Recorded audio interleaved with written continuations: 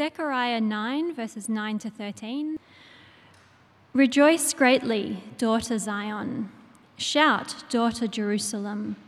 See, your king comes to you, righteous and victorious, lowly and riding on a donkey, on a colt, the foal of a donkey. I will take away the chariots from Ephraim and the war horses from Jerusalem, and the battle bow will be broken. He will proclaim peace to the nations. His rule will extend from sea to sea and from the river to the ends of the earth. As for you, because of the blood of my covenant with you, I will free your prisoners from the waterless pit. Return to your fortress, you prisoners of hope. Even now, I announce that I will restore twice as much to you. I will bend Judah as I bend my bow, and fill it with Ephraim. I will rouse your sons, Zion, against your sons, Greece, and make you like a warrior's sword. The second reading comes from Matthew, chapter 9. Jesus went through all the towns and villages, teaching in their synagogues, proclaiming the good news of the kingdom, and healing every disease and sickness. When he saw the crowds, he had compassion on them, because they were harassed and helpless, like sheep without a shepherd. Then he said to his disciples, "The harvest is plentiful, but the workers are few. Ask the Lord of the harvest, therefore, to send out workers into his harvest field." And the third reading is from Matthew 21, verses 1 to 13. As they approached Jerusalem and came to Bethphage on the Mount of Olives, Jesus sent 2 disciples, saying to them, "Go to the village ahead of you, and at once you will find a donkey tied there, with her colt by her. Untie them and bring them to me. If anyone says anything to you, say that the Lord needs them, and he will send them right away." This took place to fulfill what was spoken through the prophet. "Say to daughter Zion, see, your king comes to you, gentle and riding on a donkey, and on a colt, the foal of a donkey." The disciples went and did as Jesus had instructed them. They brought the donkey and the colt and placed their cloaks on them for Jesus to sit on. A very large crowd spread their cloaks on the road, while others cut branches from the trees and spread them on the road. The crowds that went ahead of him and those that followed shouted, "Hosanna to the Son of David! Blessed is he who comes in the name of the Lord! Hosanna in the highest heaven!" When Jesus entered Jerusalem, the whole city was stirred and asked, "Who is this?" The crowds answered, "This is Jesus, the prophet from Nazareth in Galilee." Jesus at the temple. Jesus entered the temple courts and drove out all who were buying and selling there. He overturned the tables of the money changers and the benches of those selling doves. "It is written," he said to them, "My house will be called a house of prayer, but you are making it a den of robbers." This is the word of the Lord. Thanks be to God. Well, good evening, and it's good to be able to open God's Word and to share with you today. If you have a Bible, we're primarily going to focus on Matthew chapter 9, verses 35 through 38. You heard it read earlier. You did a wonderful job reading the passage tonight. Thank you so much for that. And we're going to look at, We're going to look at really the how we're sent to the harvest at Easter time is the title of the message and the theme of the message sort of throughout. Matthew chapter 8 and 9 is kind of a what we might call a middle section in a lot of ways. Matthew chapter 5 through 7 is the Sermon on the Mount. I mean, the most famous sermon given by the most famous teacher who ever gave a sermon. And then we come over to Matthew 10, and it's Jesus sending his disciples out on mission for the first time. So Matthew 5 through 7 is about kingdom living, and Matthew chapter 10 is about kingdom mission. And so here we find this middle section, chapter 8 and 9, are sort of the middle section. So we're going to focus in there, and we're going to focus specifically in on Matthew chapter 9, beginning at 35, verse 35, and going all the way to verse 37. Now, the passage ends with a prayer. Jesus literally tells his disciples to pray for something. And so that's where we're going to go. That's where we're going to end up, is Jesus telling his disciples to pray for something. So that's kind of preparing you. But Matthew is going to lead us to that point, and we're going to end up ultimately where Jesus says to his disciples, pray to the Lord of the harvest to send workers into his harvest field. We're going to work back from that idea, but the theme of my message is clearly going to be how we as followers of Jesus are sent to the harvest at Easter time. That's going to be where we're headed. That's going to be the theme of what we're looking at today. Because I really think that the future of, 10 years ago, I had the privilege of sitting right there where Justin is, right there with my daughter 10 years ago. And to see what the Lord has done and continues to do is a wonderful thing. But for churches around the world, not just Churchill Anglican, but for churches around the world, the key to our future is faithfully engaging people who don't know Christ. And we have a unique opportunity to do that at Easter time. Now, I don't know the future of this church. I don't know the future of any church. I'm not a prophet. I'm not the son of a prophet. And I work at a nonprofit organization. So I don't know.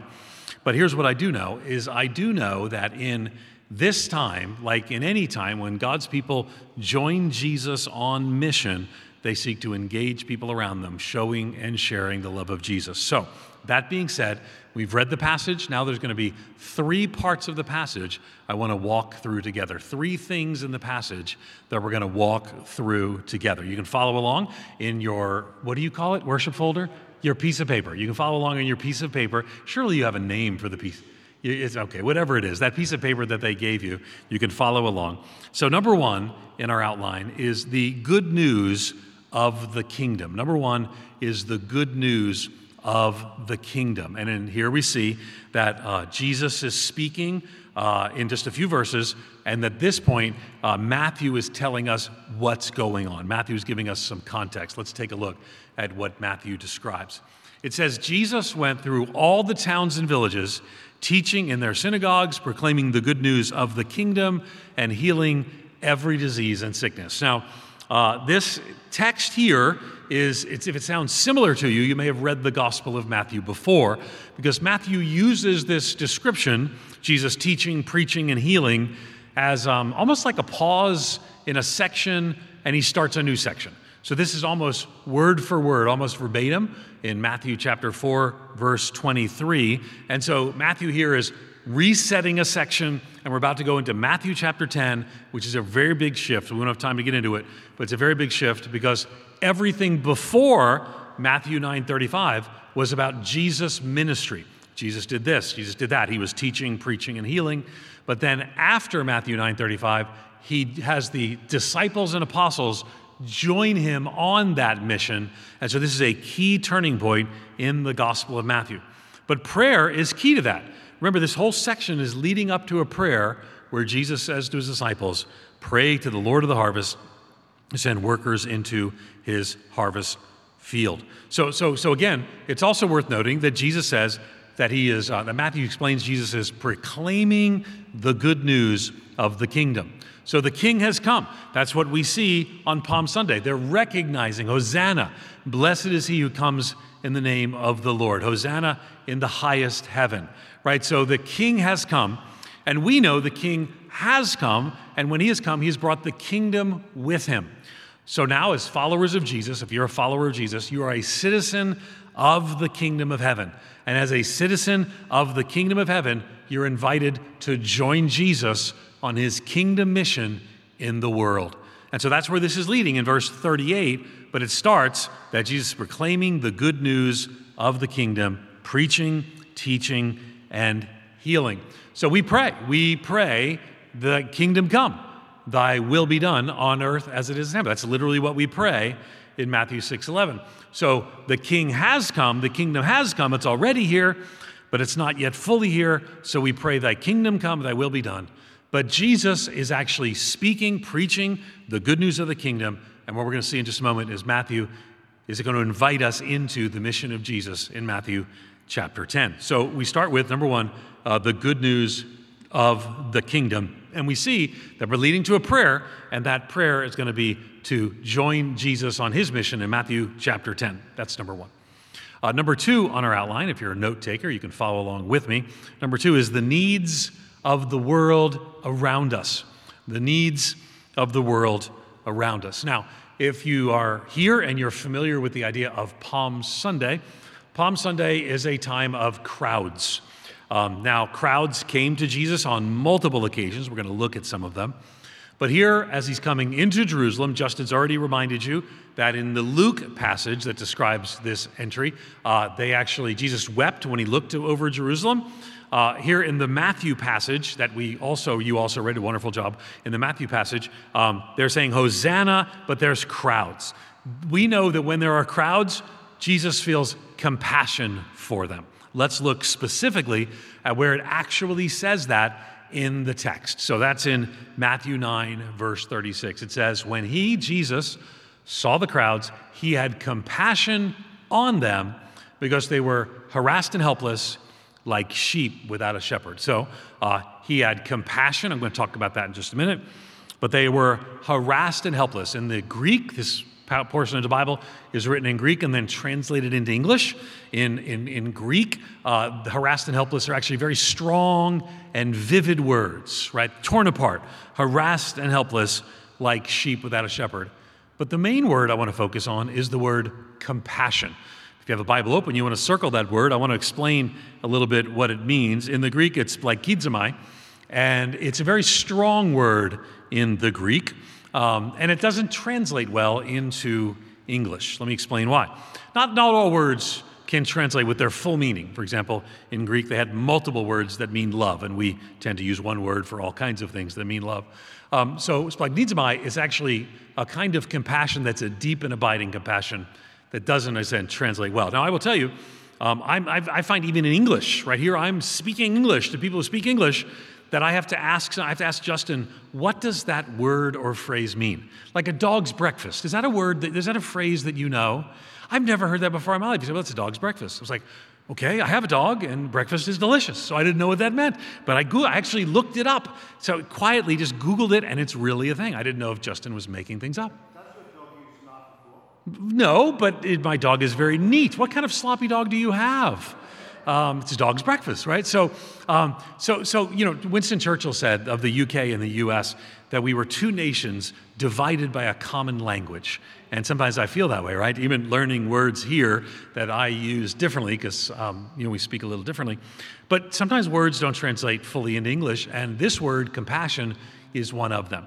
Because the word compassion here speaks about, it kind of literally, it means to be moved in one's, literally means bowels, to be moved in one's inward parts, because they would see back then that they would say that the seat of compassion, concern, and pity is in one's bowels, the core of our being. So we see, right, elsewhere, I'm not going to put it on the screen, but we see elsewhere, like in Philippians 1:8, Paul writes, and he says, "For God is my witness how I yearn for you with all the affection of Christ Jesus." So yearning and affection, this compassion that Jesus has. Now, like I mentioned, I have 3 daughters, which I've since learned that the standard staff allocation of children at this church is actually 4.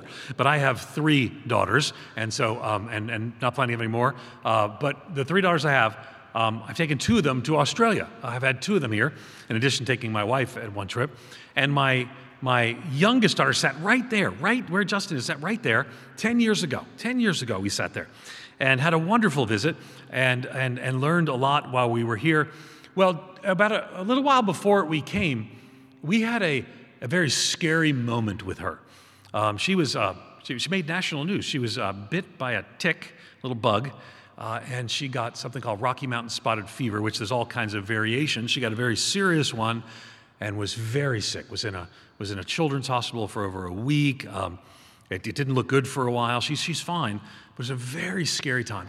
And I remember we went to the emergency room on Sunday. By the time we were in the hospital on Wednesday, I had all these doctors, these specialists on the phone, and all these monitors. And my heart was just broken for my little girl. Maybe you've If you're a parent, you know maybe the hardest thing you experience is the difficulty that your child is going through. So it hurt. It literally hurt in the core of my being, in my inward parts. I ached for my daughter. That gets at this word, this compassion. So Jesus didn't have this like random, I'm generally concerned, like maybe I was concerned that somebody had to walk to church tonight and didn't have their umbrella and they got rained on. I have compassion for them. No. It's much, much more than that. That's the kind of compassion that Jesus has, this in your bowels, depths of compassion, right? And so this is the kind of compassion that Jesus has for people who don't have him as their shepherd. Right? I don't want you to miss this, right? He had compassion on them because they were harassed and helpless, like sheep without a shepherd. He sees the crowds at Palm Sunday, the crowds who on Good Friday would call to crucify him, the crowds who would find him whenever he tried to get alone. He had compassion on them because they were like sheep without a shepherd. And he is the good shepherd. In John chapter 10, verses 11 through 15, he says, I am the good shepherd. The good shepherd lays down his life for his sheep. This is what he does. This is why he came. Then he explained that the higher hand is not the shepherd, doesn't own the sheep. He sees the wolf coming. He abandons the sheep and runs away. Then the wolf attacks the flock and scatters it. The man runs away because he's a hired hand and cares nothing for the sheep. But I am the good shepherd, Jesus says. I know my sheep and my sheep know me because my Father knows me and I know the Father. And I lay down my life for the sheep.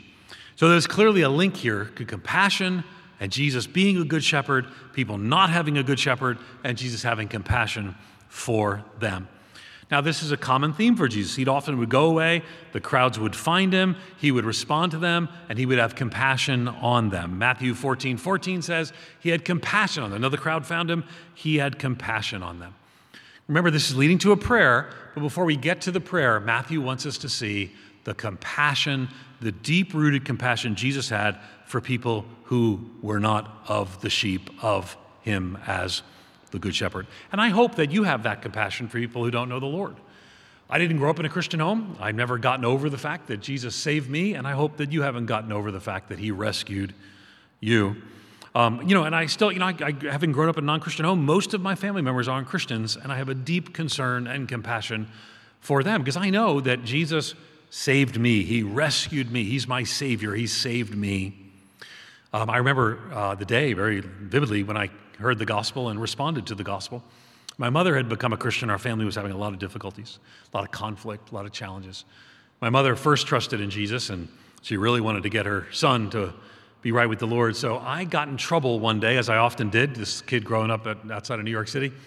And my mother punished me by sending me to youth camp, church youth camp, which I will tell you is not exactly every youth camp director's dream, is to have this young boy show up because he got punished. But there I was, unhappy to be there, but I had to go because my mother grounded me, punished me by sending me to camp.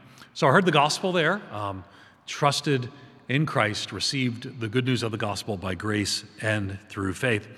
And I remember the speaker saying, among other things, sharing the gospel, that he said, it was an Anglican Episcopal youth camp, and charismatic Anglican Episcopal youth camp, actually. And so they were very excited. There was a lot of enthusiasm. And he said, now listen, when you go home to the new Christians like me, there were several of us, I want you to go and tell the first person you know that's not a Christian and tell them that you have been received Jesus as your Savior, you've been saved. And so I said, okay. So I went home, all this enthusiasm, and the first person that I saw was my father, who was not a Christian. He's still not a Christian to this day. So I went to my dad, and I said, Dad, I sat him down. He said, yes. I said, Dad, are you saved? And he looked at me with this puzzled look, and he said, saved from what? And I said, I don't know, but I just was, and you need to be. And that was the first beginning of my sharing with my dad. Why? Because I wanted my dad, and I want my father to hear and respond to the good news of the gospel. Decades later, I still share the gospel with my dad. Why? Because I want to have the compassion that Jesus has for people who are like sheep without a shepherd. My dad and I are close. He's a great grandfather. He's a good friend. He's a good dad. Went through a lot of hard times in his life, but walked on the other side. But I know that Jesus has compassion for him, and I want to share in Jesus' compassion and continue to share the gospel with him. Now, Jesus in just a minute is going to tell us to pray. He's going to say, pray to the Lord of the harvest to send workers into his harvest field. And you might say, Ed, I can't think of anybody to pray for that the Lord might send workers into the harvest field. And if we get to the end of the message and you don't have anybody to pray for, you can pray for Ed Stetzer's dad, that the workers in the harvest would share the good news with him. So that's number one. We've already gone through number one and looked at first the good news of the kingdom. And then we looked at number two, and we looked specifically about, well, Jesus' compassion and the needs of the world around us, the crowds that he had compassion for. Number three, and finally, we're going to look at the need for a Savior. And I see, Justin, you have my notes do not have a U in the word Savior. So you have properly edited my incorrect American spelling. It was misspelled, so you fixed it. Did it show up on your spell checker as misspelled? It does not show up on my spell checker as misspelled. So, because again, we have to learn to speak proper English in America. And this, I'm going to close with this. And you know what it means when a guest speaker from America says, I'm going to close with this in the last service of the day? Absolutely nothing. But let's go ahead and see what we can do anyway. Number three, the need for a Savior. So now Jesus is speaking, and he's about to tell the disciples to pray for the harvest, keeping in mind he had compassion for them like sheep without a shepherd. And then he says this, then Jesus said to his disciples, the harvest is plentiful, but the laborers are few. So Jesus, who has compassion for those who are like sheep without a shepherd, is now speaking to the harvest, which is a word picture meaning those who do not yet know Christ, who might trust and follow Christ. Ask the Lord of the harvest, therefore, to send out workers into his harvest field. It's a beautiful passage. It's a passage that may be familiar to us. So you might say at this point, Ed, you're coming here and Australia is more secular than where you come from, and that's true.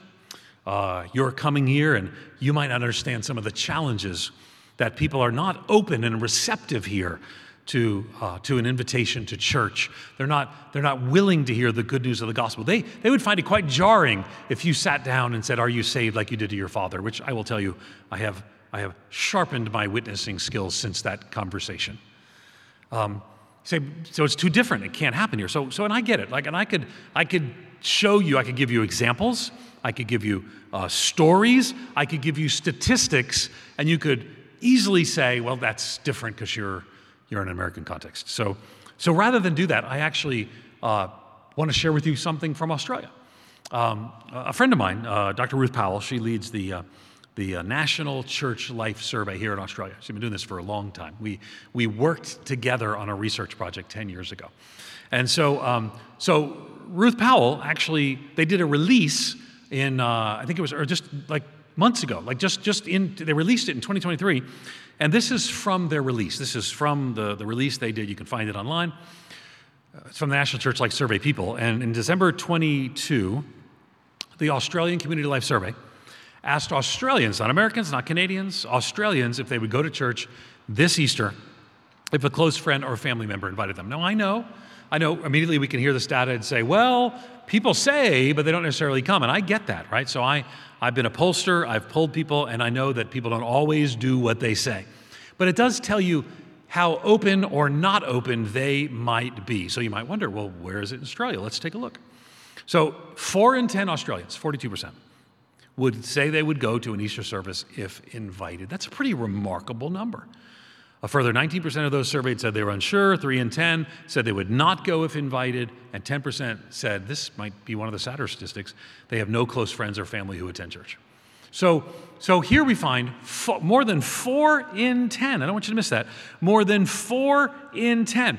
And so she goes on to say, while up to 42%, the release says, well, up to 42% might go to church at Easter time, the actual numbers of Aussies attending Easter services over the last 3 years are much lower at just 17%. Because you might say, well, maybe those 42% already were, or they were Christians. No.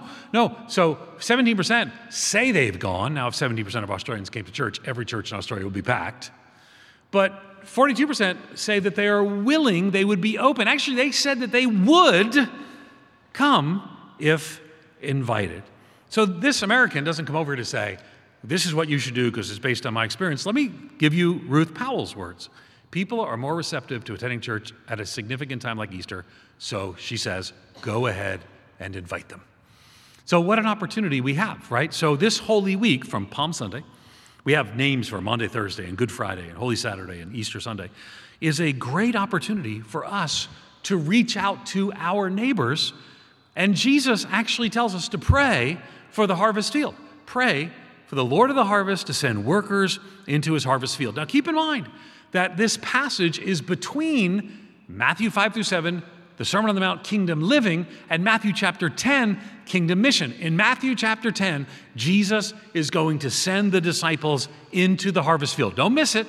We're at Matthew 9:38, the last verse, and in the next chapter, he sends the disciples into the harvest field. What's going on there? Let me see if I can give it another example from my middle daughter, right? So also had the privilege of bringing her here to Australia.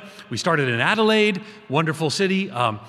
Started with a small group of leaders that hosted us the first night we were there, trying to stay up. And I still remember that they all looked at me, they smiled, and they sort of gave me this look, just go along with it, so I did. And they started telling me what I learned is a tradition in Australia when you have Americans. They started telling my daughter to be careful about the drop bears. All of you recognize the drop. So they pulled up on the internet and showed her what drop bears. It was quite terrifying. So my middle daughter, just like me, she looks like me, she acts like me, she thinks like me. If you put a goatee on her, you would think it's me. And so she is also messy like me. So one day, I was up in her room not that long ago. She's since gone off to university, but I went to see her, and her room was a mess like it always is. And I stood in her room, she's sort of over there, and I'm looking out the window. This is a classic dad move. And I look out the window and say, do kids today in Wheaton, Illinois, not know how to clean their rooms? Classic dad move. Now, here's the thing. I actually wasn't talking about kids in Wheaton, Illinois. Right? I was making a point that she knew exactly what I was saying. I was saying to her, you should clean your room. Now, here's the thing I don't want you to miss.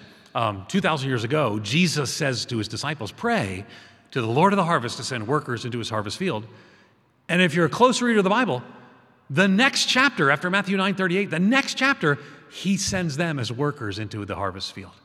So when Jesus says them to pray, he also, I think, is reminding us that in part, he's the answer, they're the answer to that prayer. Because it's a reminder for us and a clear path for us to understand that from the beginning of the Christian faith, the beginning of the Gospel of Matthew, come follow me, Jesus said, and I will send you out to fish for people. Now, that's our call. So here we are in perhaps the most receptive week of the year. Is this next week? And perhaps one of the most receptive times in our lifetime, considering the last few years, considering how people have now coming back out more and more. The opportunity before us, I think, is significant. And I can pray, and I do pray, right? I pray for my dad, still not a believer, so I pray, and I've been praying, Lord, send people where he lives to share the gospel with him, right? I pray to the Lord of the harvest to send workers in his harvest field. And my dad calls me recently and says, there's one of you moved into the neighborhood. I said, what do you mean? He said, it's a Christian, and he's reaching out to me, and my dad and I are close, and we kind of smiled, and I thought to myself, yeah, we have people everywhere. So here's the thing. I'm praying for the Lord of the harvest to send workers in the harvest field, but I'm also part of the answer to that prayer is I share the gospel with my friends, my neighbors, my coworkers, and my family as well. You see, if we really believe the gospel is true, Jesus came to rescue us.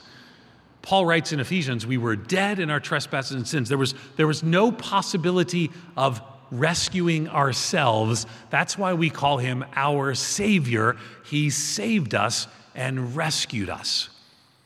Now, if that's true, we want to share that and tell that to others. But let me give an earthly example that might speak to the heavenly situation. Because we hear that, I shared this at the 8:30 service, and then they had the kids sing it a little bit later on in the later service. But there's this chorus. It's a little cheesy, but it goes like this. Lord, I lift your name on high. There's hand motions to it, right? Love to sing your praises. Here's the chorus. You came, and there's hand motion. You came from heaven to earth to show the way. Listen to what it says. You came from heaven to earth to show the way. From the earth to the cross, my debt to pay. From the cross to the grave, from the grave to the sky, Lord, I lift your name on high. That's a description of what Jesus did. He came to earth to rescue us. dead in our trespasses and sins, unable to save ourselves. We literally, through the Christmas season, sing, Christ the Savior is born. He has come to rescue us. And maybe a recent example might help us. On August 5th, 2010, in a cave in Chile, there was pretty much a doomed group of 33 miners. You might be remembering now the story. Everyone assumed they were dead. There was a collapse of the mine. They couldn't get out. People couldn't get in to get them. They were gone. They didn't find them. No one had ever lived this long due to the pressure of the families and global pressure. They kept searching. They sent down drill bits larger maybe than this microphone, sent down a drill bit, looking, never finding.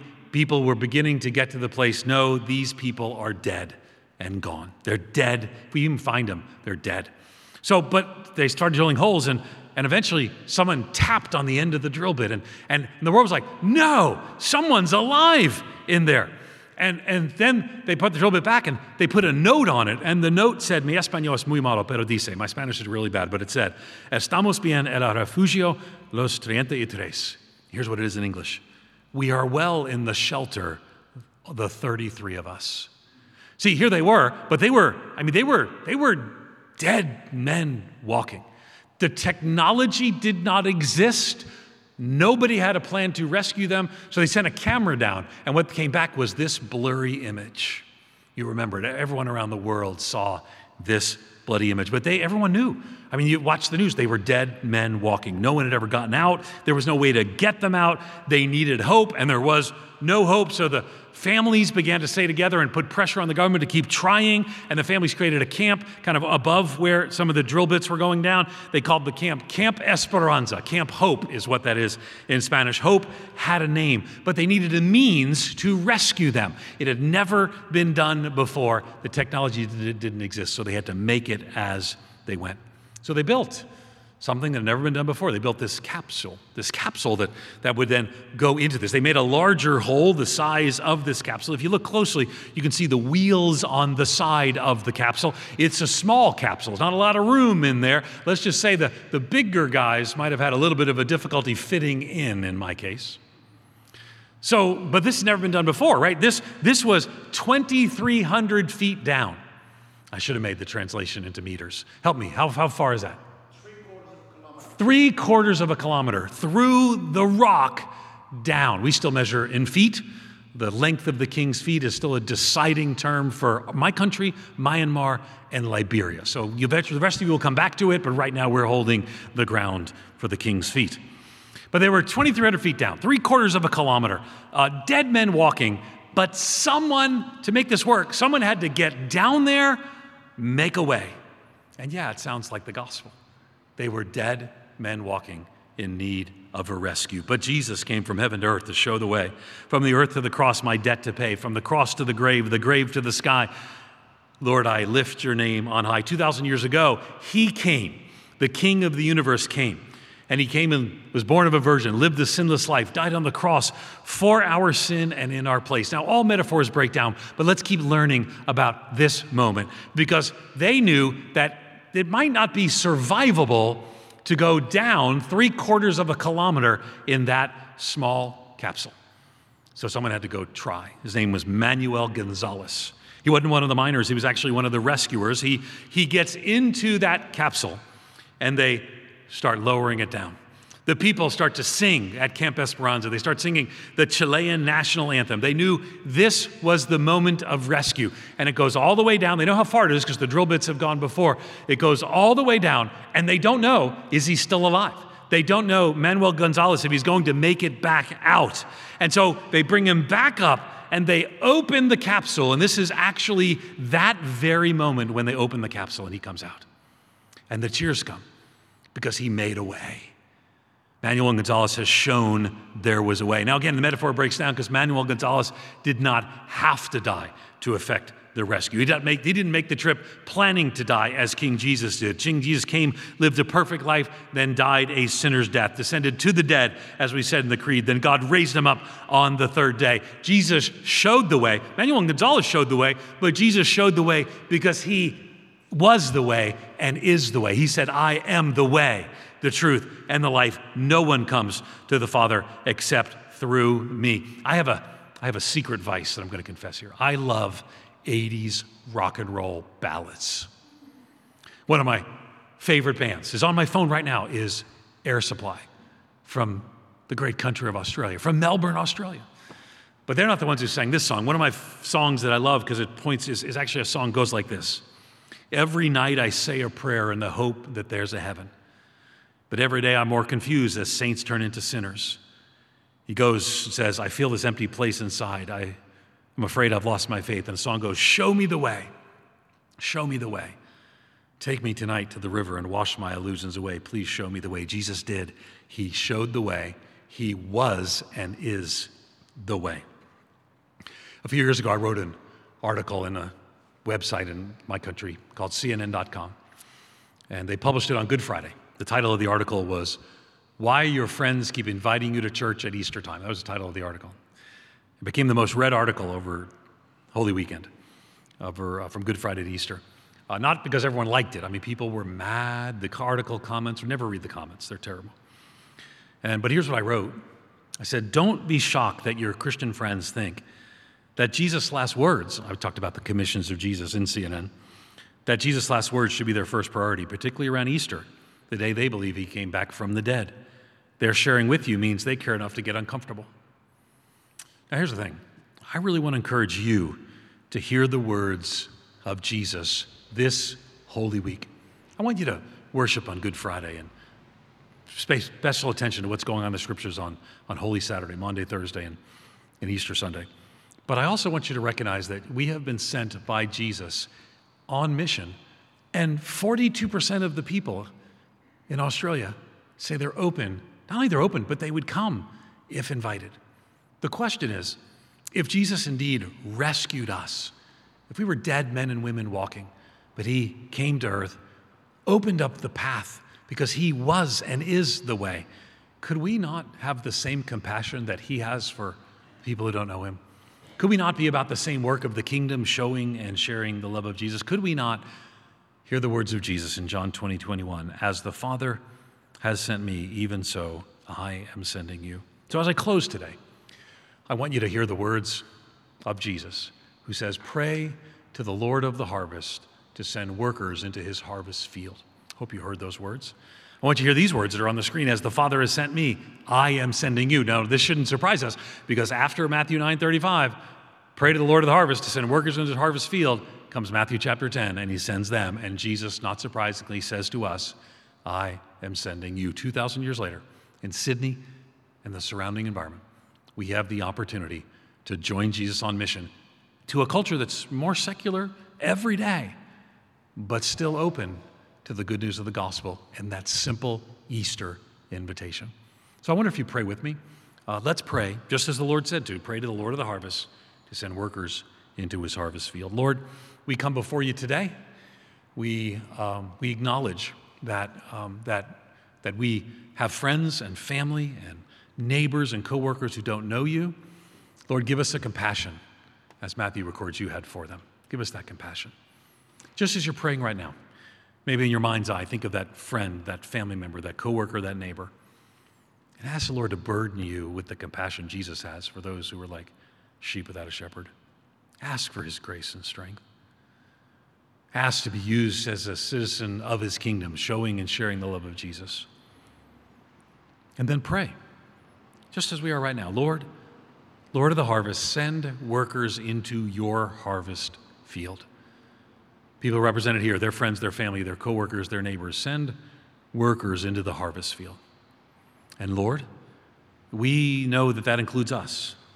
So Father, we remind ourselves of the very words of Jesus, as the Father has sent me, even so I'm sending you. Lord, send us into your harvest field.